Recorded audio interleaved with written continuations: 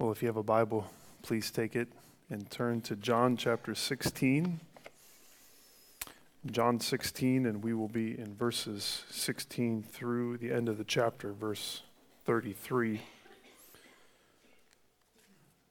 We have slowly been working through the upper room discourse of Jesus, though probably not as slowly as we could, but we will finish up the main teaching section of this today, and then we'll look at chapter 17 where Jesus prays for his disciples and for disciples throughout all the ages. If you're wondering where we're heading with John, we continue in John, and Lord willing, on Easter Sunday, which is March 31st, we will look at John chapter 21 together and wrap up our time in John's Gospel, a fitting time to close it out. But today our task is to look at John 16, verses 16 to 33. I was listening to an audiobook this past week. It's a memoir by a guy named Esau McCulley titled How Far to the Promised Land. And in one chapter, he was relating the story of the night that he and his wife were engaged. By his own admission, it happened without much planning. They were out for the evening having some coffee. He didn't have a ring at the time, but just suddenly decided that this was the right moment to ask her to marry him.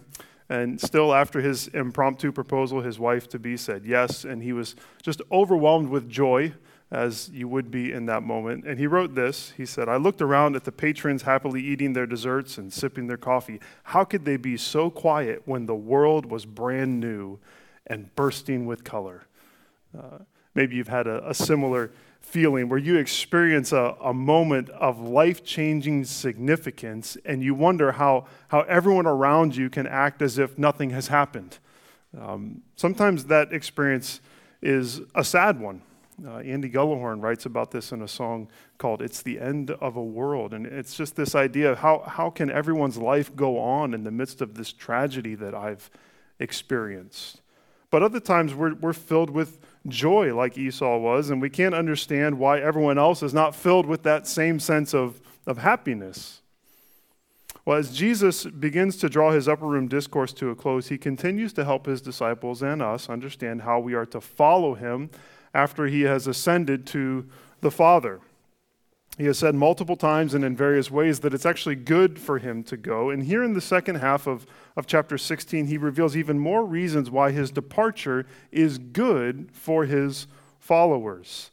As he teaches, we begin to see that the death and the resurrection and the ascension of Jesus bring us into a new realm of existence as his followers. Everything changes. What Jesus has done through his finished work on the cross and in the resurrection changes everything, and God's kingdom truly breaks into our world in a new way. And with that kingdom comes joy and peace, unlike anything that we have ever experienced or could experience apart from the work of Christ. These are the kind of joy and peace that can change our lives and would make us look around and wonder why other people don't respond with the same sense of excitement. Why isn't everyone else so happy and excited about what has occurred, about this change that has happened?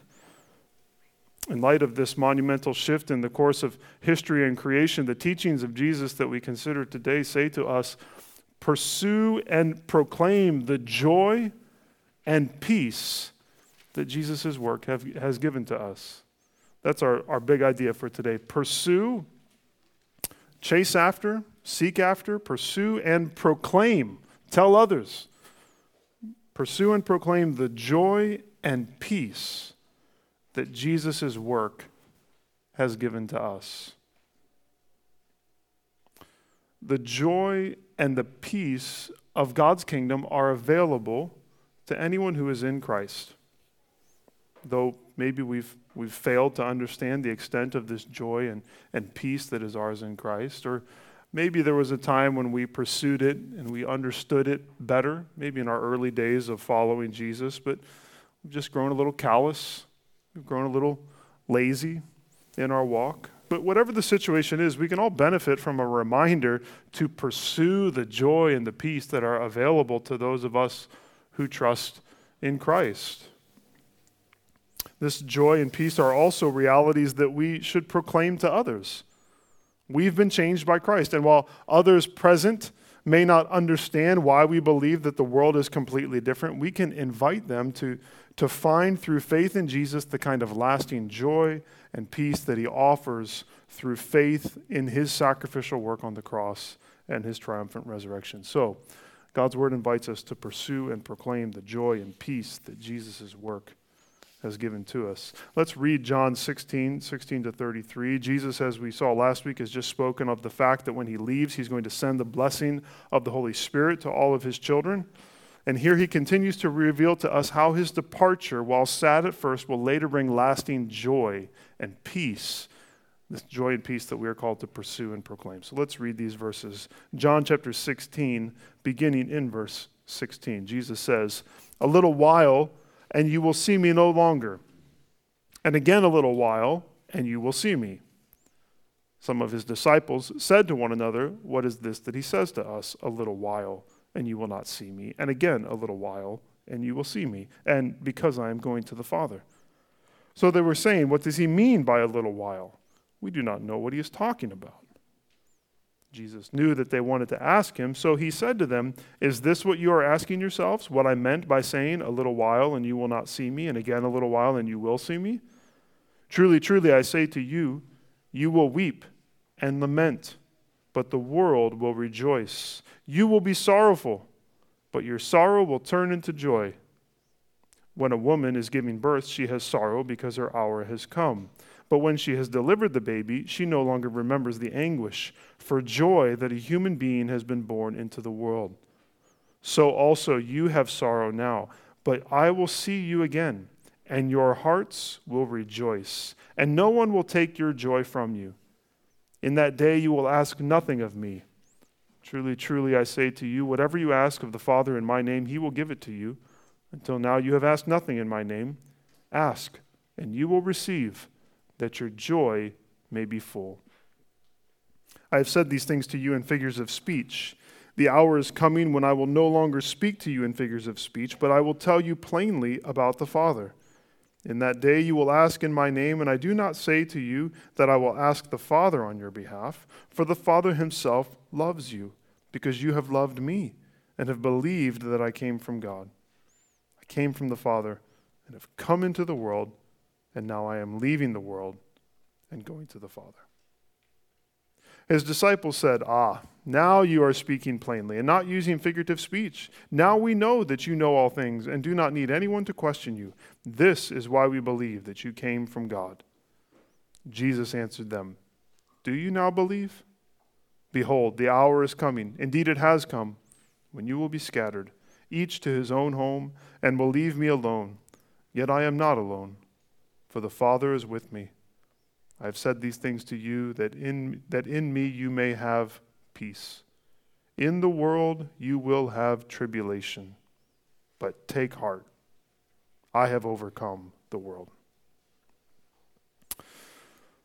Pursue and proclaim the joy and peace that Jesus' work has given to us. Before we meditate on the joy and the peace that Jesus makes available to us, we find something in verses 16 to 19, and I would just simply title those verses Confusion. Confusion. This is the disciples being confused. Verse 16 actually brings some clarity to the topic of Jesus' departure that was introduced back in verse 5. There's even a clear statement in verse 28 that he says, "I came from the Father, I've come into the world, and now I'm leaving the world and going to the Father." Very clear statements about what Jesus is doing. But here, right now, for the disciples, Jesus' words just bring confusion to them. And John seems to want to make it very clear that the disciples are confused. He says it over the course of 3 verses. He continues to reiterate that the disciples don't know what Jesus is talking about. But in describing their confusion, it allows him to repeat that statement of Jesus. These words, "A little while and you will not see me, and again a little while and you will see me." John repeats that phrase 3 times in 4 verses to emphasize it. So whatever those words mean, they are vital for us to understand. As we look at this passage, I think it's going to become clear that this statement of Jesus is referring to his death and his resurrection. So what does it mean? It means that in a little while, the disciples would no longer see Jesus. Why? Because he would be dead and he would be buried. But then, a little while later, they would see him. Why? Because he would be resurrected. It seems pretty straightforward, but the confusion came because despite having seen Jesus raise Lazarus from the dead not long ago, and despite all of Jesus' statement about his hour, about his death, about his resurrection, the disciples had no category for a Messiah who would die and rise again. And yet soon they would witness his death as well as his resurrection, and then, after that, everything would come into focus. I think like the disciples, we may still be confused by the ways or even the words of Jesus, but there is also the sense in which we are in a different place because we stand on the other side of the cross and the resurrection from the disciples. Therefore, our understanding of the death and the resurrection of Jesus helps us to see that God often works his purposes in ways that are beyond us. The disciples had no category for a Messiah who would die and rise again. But we do. We know that that is the core of our faith. And because of that, death and resurrection are always an option for us as we try to make sense of what God is doing in us and in the world. We may be confused, but we never need to despair because we know that our God has walked into death and come out on the other side victorious. Even when he leads us through the valley of the shadow of death, we don't need to fear. Why? Because we know that the one who defeated death is with us, and he can bring resurrection life into every situation. Brothers and sisters, the death and the resurrection of Jesus should mark us. And the death and the resurrection of Jesus can help us make sense of the confusion and discouragement that we encounter in almost every area of our lives. And yet, while we can have confidence in the reality of the resurrection, we may have to wait, quote, a little while before we see what God is doing. I'm sure that the 3 days that Jesus was in the tomb did not feel like a little while to the disciples. They were probably the longest 3 days of their lives. And we too may become impatient for answers or for actions when God seems far from us or far from our family or far from what's happening in the world. But we can trust that in the times that we can't see him, that those times will just be a little while, that soon he will reveal himself to us once again. We all face various stresses and concerns, so many different people, so many different stresses and concerns and worries. We encounter pressure from the world, or maybe just sadness from particular circumstances. We have anxiety because of the future.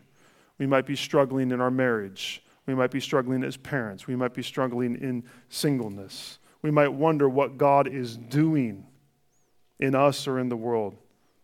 But we know that he is our God, and he is the God who can raise the dead. And though we may have to wait for a little while, we can say with the words of Psalm 27:13, I am confident that I will see the Lord's goodness while I am still here in the land of the living. We can trust that. When he comes to us, we can know that he will arrive and he will bring into all of our confusion joy. That's what we find in verses 20 to 28. Joy. Jesus speaks of joy in these verses, though you might also remember John 15:11. He said, these things I have spoken to you, that my joy may be in you, and that your joy may be full. He's coming back to this theme of joy. And this fullness of joy comes because for a little while the disciples did not see him, and then a little while later they did. Joy comes because Jesus inaugurates a new age through his death and his resurrection.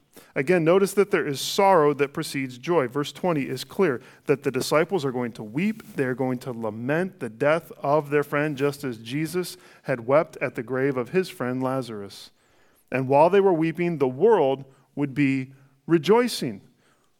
To add insult to their injury, the world rejoices. Why? Because those who had rejected Christ would see the death of Jesus as a victory. It would be the final piece of evidence that Jesus was not the Messiah that he claimed to be. But the world's joy would be short-lived, just as the sorrow of the disciples would only be for a short time. Because after a little while, 3 days to be exact, the sorrow of the disciples would be transformed into joy at the resurrected Christ. In light of this, Jesus gives us an illustration of sorrow being turned into joy that the prophets also often turned to when they were talking about the Messiah. You can read Isaiah 26, 16 to 21 if you want this evening. Isaiah 26, 16 to 21. That's an example of the prophets using this same illustration of a woman in labor giving birth. Here in verse 21, Jesus says that the disciples were going to be like a woman giving birth to a baby. Now, I've never given birth to a child. I've been around for 7 births, and so I know that it's no walk in the park. They don't call them pains without a reason. It's not called labor because it's easy. And while in the grand scheme of things, labor takes, quote, only a little while, it doesn't feel like a little while from everything I can gather. But after that little while, there is this moment. There's a moment where the baby enters into the world. And in some sense, I don't want to say perfectly, but in some sense, all of the pain and all of the fear and all of the difficulty just sort of fades away. It's replaced with joy. I can remember the relief that sort of enters the room when a child is finally born, and the joy that then comes into the room when a mother holds that child for the first time. The pain that she had experienced was very real, but suddenly it fades from view. Why? Because joy replaces it. The joy of new life. Well, in a similar way, the disciples would be sad at the death of Jesus, a painful sadness. But all of their sadness would fade from view when the resurrected Christ would appear to them. They would instead be filled with joy, and a joy, Jesus says, that no one could take from them. This joy, then, it must not be something that's reserved for the distant future. I think we could look at this and say that the joy comes at the return of Christ, but it's ours through the resurrection of Jesus, and the resurrection of Jesus has already happened. The joy that the disciples experienced happened when they witnessed the resurrecting Christ. Certainly there is a kind of joy that arrives only when Christ returns, but even now we have a joy that is rooted in Jesus' defeat of death, such that we can experience what he calls a fullness of joy right now. Having understood verses 16 to 24, I think we could say that the joy that Jesus is speaking of arises from a couple different places. The first one I would say is because of our confidence in the reality of resurrection. Why do we have joy as Christians? Because of our confidence in the reality of resurrection. That resurrection is a real thing that can happen. We've been playing this new game that we got for Christmas. It's called Magic Maze. And each time that you play the game, you can take on a new scenario. Scenario 1 is the simplest, and then scenario 2 gets harder, and on and on. And with each scenario, there are new, what are called permanent rules that are added to the game. So the previous times you played, you couldn't do certain things. But when you play a new scenario, there's a new permanent rule. And now you can always do this new thing that's been added. Well, when we think about Christianity, there's a new permanent rule. There's a new permanent rule that arises when Jesus emerges from the tomb, declaring that death no longer has ultimate power over those who trust in Christ. That's the new rule. Death has lost. Death is dead. It's a new permanent rule for anyone who is in Christ. Now, sure, we will physically die if we're not here when Christ returns, but such death only marks our entrance into life eternal. And because Jesus has taken away the sting of death, it means that nothing can take away the joy that he gives. Why? Because all things will be made new and right and perfect. Because death will one day be dead and every sad thing will come untrue. Because even when we experience death now, we know that the cross and the empty tomb are able to shine light into the midst of that darkness. Why do we have joy? Because we have confidence in the reality of resurrection, that there's a new law. There's a new rule for us as Christians, and it's that death is dead. And yet this confidence in the reality of the resurrection isn't the only source of our joy. Jesus also weaves together in verses 25 through 28 the ideas of what I'm going to call clarity and communion. Clarity and communion. Clarity having to do with knowledge and understanding, and communion having to do with our relationship to God, specifically in prayer. So let's work these out. They're kind of woven together, I think. They come into the Christian life, clarity and communion, and they bring us joy. The clarity, I think, shows up first in verse 23. Jesus says that a day is coming when the disciples will ask him nothing. They're going to stop asking questions. I was thinking maybe about like someone who's being trained in a trade. Maybe someone who's wants to become a plumber, and so they're apprenticing underneath a master plumber, and they have lots of questions all the time, and they're asking lots of questions of the person who's training them. But there comes a moment when they've received all of that knowledge, and they don't have to ask questions anymore. And suddenly, a little bit further down the road, even years down the road, they become the person that someone is asking questions of. They are the one that gives information. Well, the follower of Jesus doesn't necessarily have all of the answers to every question. In fact, I think a mark of maturity in a Christian is a willingness to say, I don't know about some matters. But there is a clarity we find here that comes with this new age that Jesus inaugurates that means that the disciples would no longer be confused like they were in verses 17 to 19. They would have a deeper knowledge mediated to them by the Spirit. Later in verse 25, Jesus said that he would no longer speak to them in figures of speech, but he would speak plainly to them. They would understand what he was saying clearly. Now, in verses 29 through 30, they seem to think that moment of clarity has most definitely come. And yet Jesus points out that they're actually going to desert him when he's arrested and he's tried and he's crucified. I think there may be, in his question, do you now believe? Are you sure, guys? That may be part of what he's communicating there. And yet, they believe, but in the absence of the cross and without the light of the resurrection, their clarity is not as strong as they seem to think that it is. And yet, after the cross and after the resurrection, things will become more clear to them.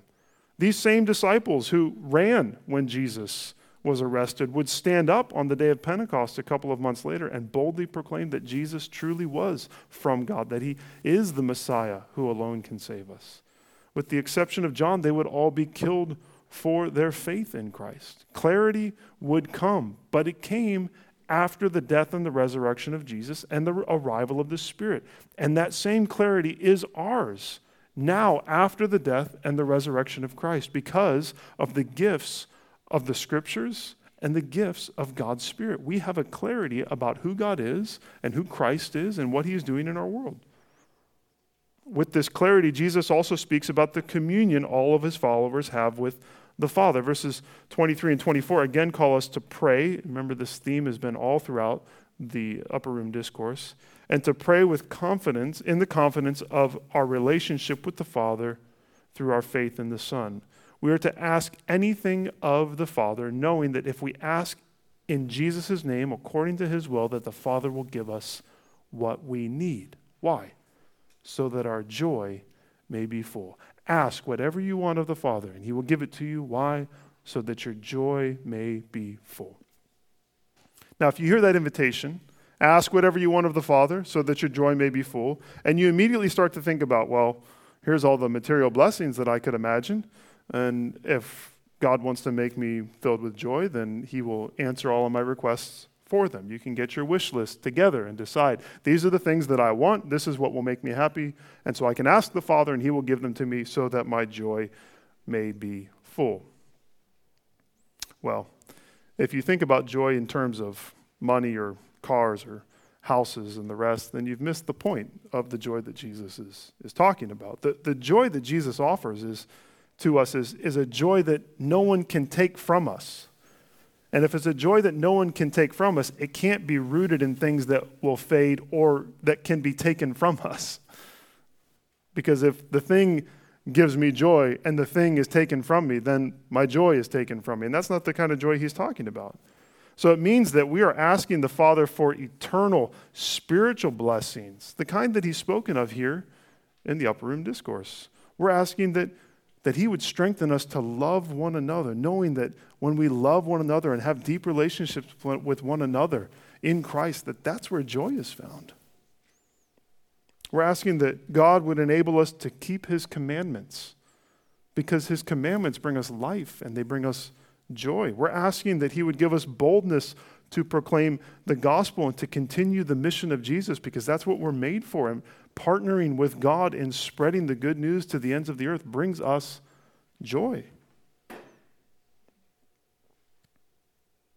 The children a little bit later are going to learn about the Lord's Prayer in Sunday school. And I think that Jesus in some ways has taught us how to pray for these kinds of things that give us true joy. Praying for things like, may God's name be hallowed and holy in this world. May his kingdom come. May God give us our daily bread. Would he forgive us and forgive others? Those are the things that bring joy into our lives that we can ask of the Father. This kind of bold prayer is rooted in communion with God. It's rooted in deep relationship with him. And Jesus tells us that if we believe in him, then the Father loves us. Do you notice that there? It says it in verse 26, in that day you will ask in my name, and I do not say that to you that I will ask the Father on your behalf, for the Father himself loves you because you have loved me and have believed that I came from God. No longer does Jesus need to ask things of the Father on our behalf, but we come in the name of Jesus, by the blood of Jesus, and ask things directly of the Father, knowing that he loves us because we believe in his Son. Just a little side note, the Trinity continues to jump out to me in this Upper Room Discourse. Do you notice how even this newness that Jesus brings is Trinitarian?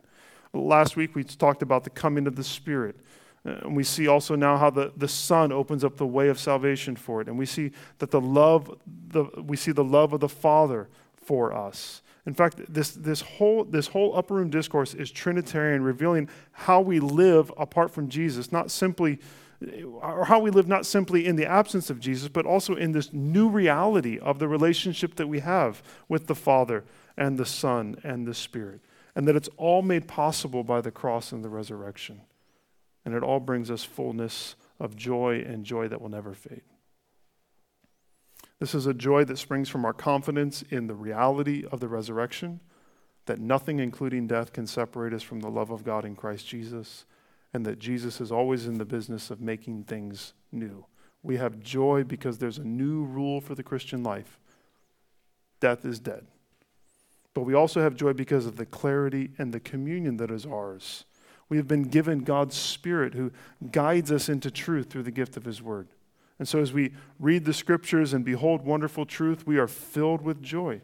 And as we commune with the Father in prayer through the work of the Son and the power of the Spirit, we are assured that the Father loves us and he will give us everything that we need to live lives marked by joy.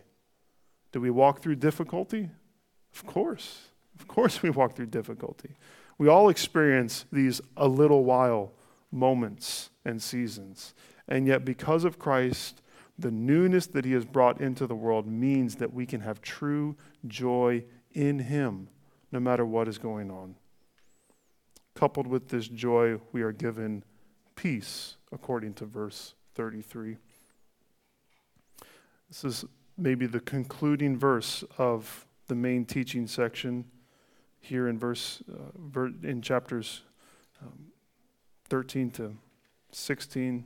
Verse 33 says, I have said these things to you, that in me you may have peace. In the world you will have tribulation, but take heart. I have overcome the world.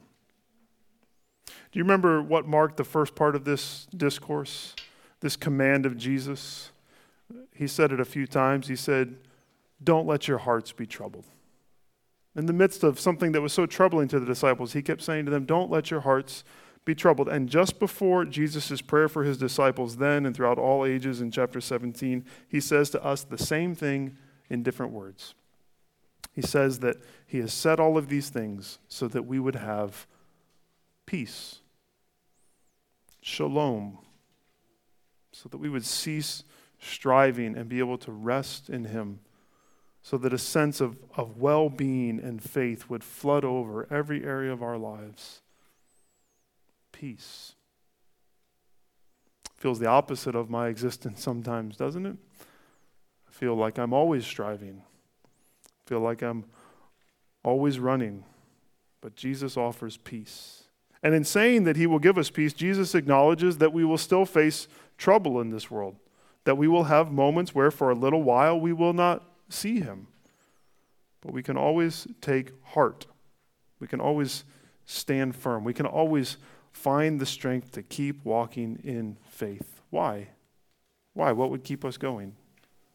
Well, he tells us, because Jesus has overcome the world. Notice it's not that he will overcome the world. It's that he has overcome the world. That it is finished. It's as good as done. Even though he has not gone to the cross and not risen from the dead, he knows that it's coming. And Jesus has overcome the world when he willingly laid down his life for us. And when he triumphantly took it up again, he defeated every enemy of our souls, including the world and the flesh and the devil.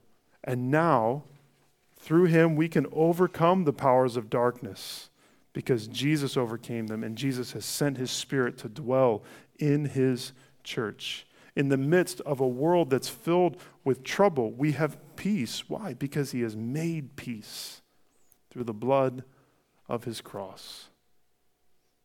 So like our Savior, in some sense, in this world that's filled with trouble, we can sleep in the boat while the storm is just raging around us. We can have peace. D.A. Carson writes this: Jesus' point is that by his death he has made the world's opposition pointless and beggarly. The decisive battle has been waged and won. The world continues its wretched attacks, but those who are in Christ share the victory he has won. They cannot be harmed by the world's evil, and they know who triumphs in the end.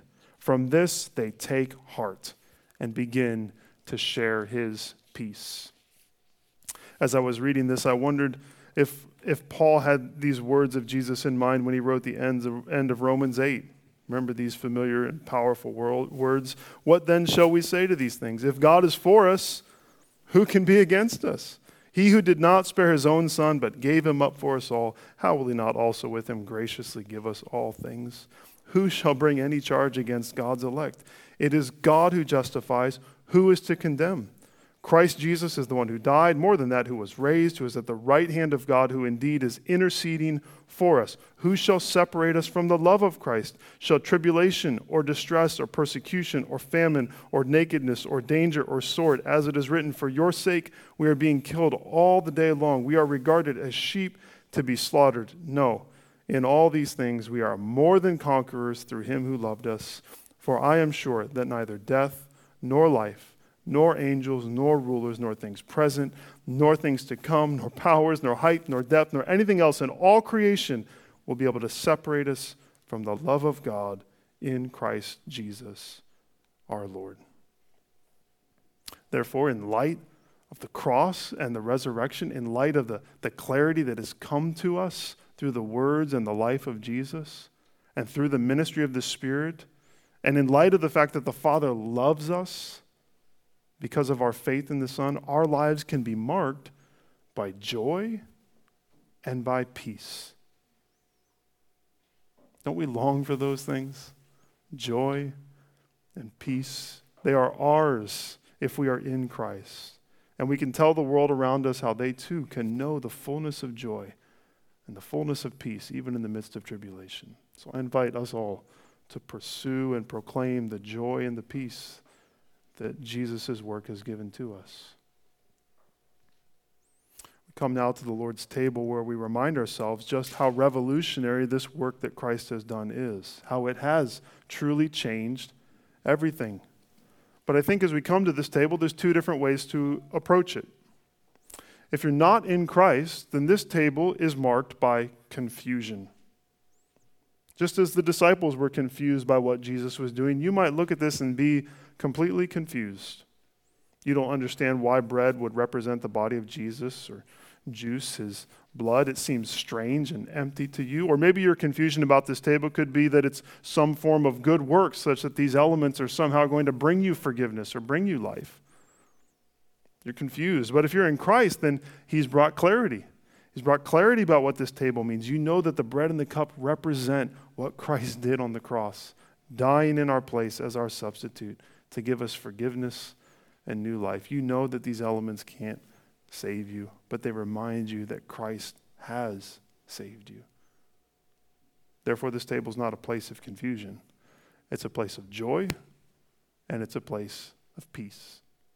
It's a place to remember that Christ alone can give you the fullness of joy that the world cannot take away, and that he has made peace between us and God through the blood of his cross. If you are confused by this table, I'd love to talk to you about it, but I would ask that you just let the bread and the cup pass for today. But if you've put your faith in Christ, you've followed him in the first step of obedience as he calls us to be baptized, then I would invite you to take this meal, and I'd invite you to take this meal with two words on your mind: joy, the joy that is ours because of what Christ has done, and peace, the peace that we can have because Jesus has overcome the world. I want to invite you to take a moment of silence as we prepare our hearts to take the Lord's Supper together. And then I will pray, and then Joshua will come, and we will pass the bread and then take it all together, and then we will do the same with the cup. But I invite you into a moment of silence now before we do all that.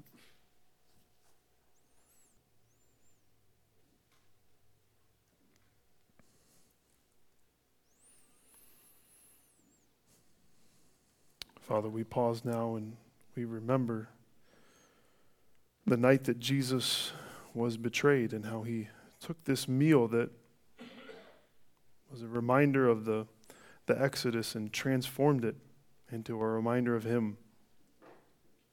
Lord, what a statement of how the death of Christ and his resurrection truly transformed everything and changed everything.